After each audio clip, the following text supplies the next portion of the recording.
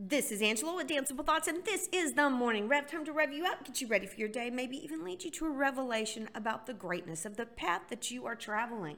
Today, I'm going to ask you to sprinkle around gratitude and appreciation like the confetti at the best party or the sprinkles on the donut that you might be craving right about now. Now, I'm going to give you an interesting task. I bet a lot of you have good manners and you often say thank you.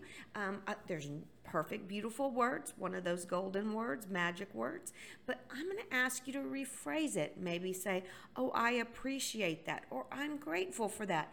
Not because thank you isn't a good set of words, but sometimes we say it so, just rotely. Oh, thank you, blah, blah, blah, and we say it quickly. If we slow down and say, oh, I appreciate that, or I'm grateful for that, I think it'll catch in people's hearing. It will disrupt their normal patterns.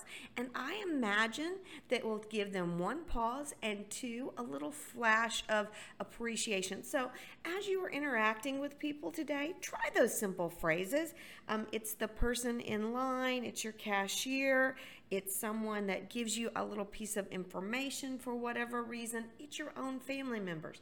There is absolutely 1,000 different ways to say thank you, and I appreciate that. So if I appreciate that or I'm grateful for that, does it work for you? I'd love to know what words you're using. I hope you'll do it with a smile, with energy, and it will just get that vibe going. You know what? I'd appreciate that if you do that, and I'm always grateful for you and your energy and appreciation that you bring to others. So get out there and try it. Have a great day.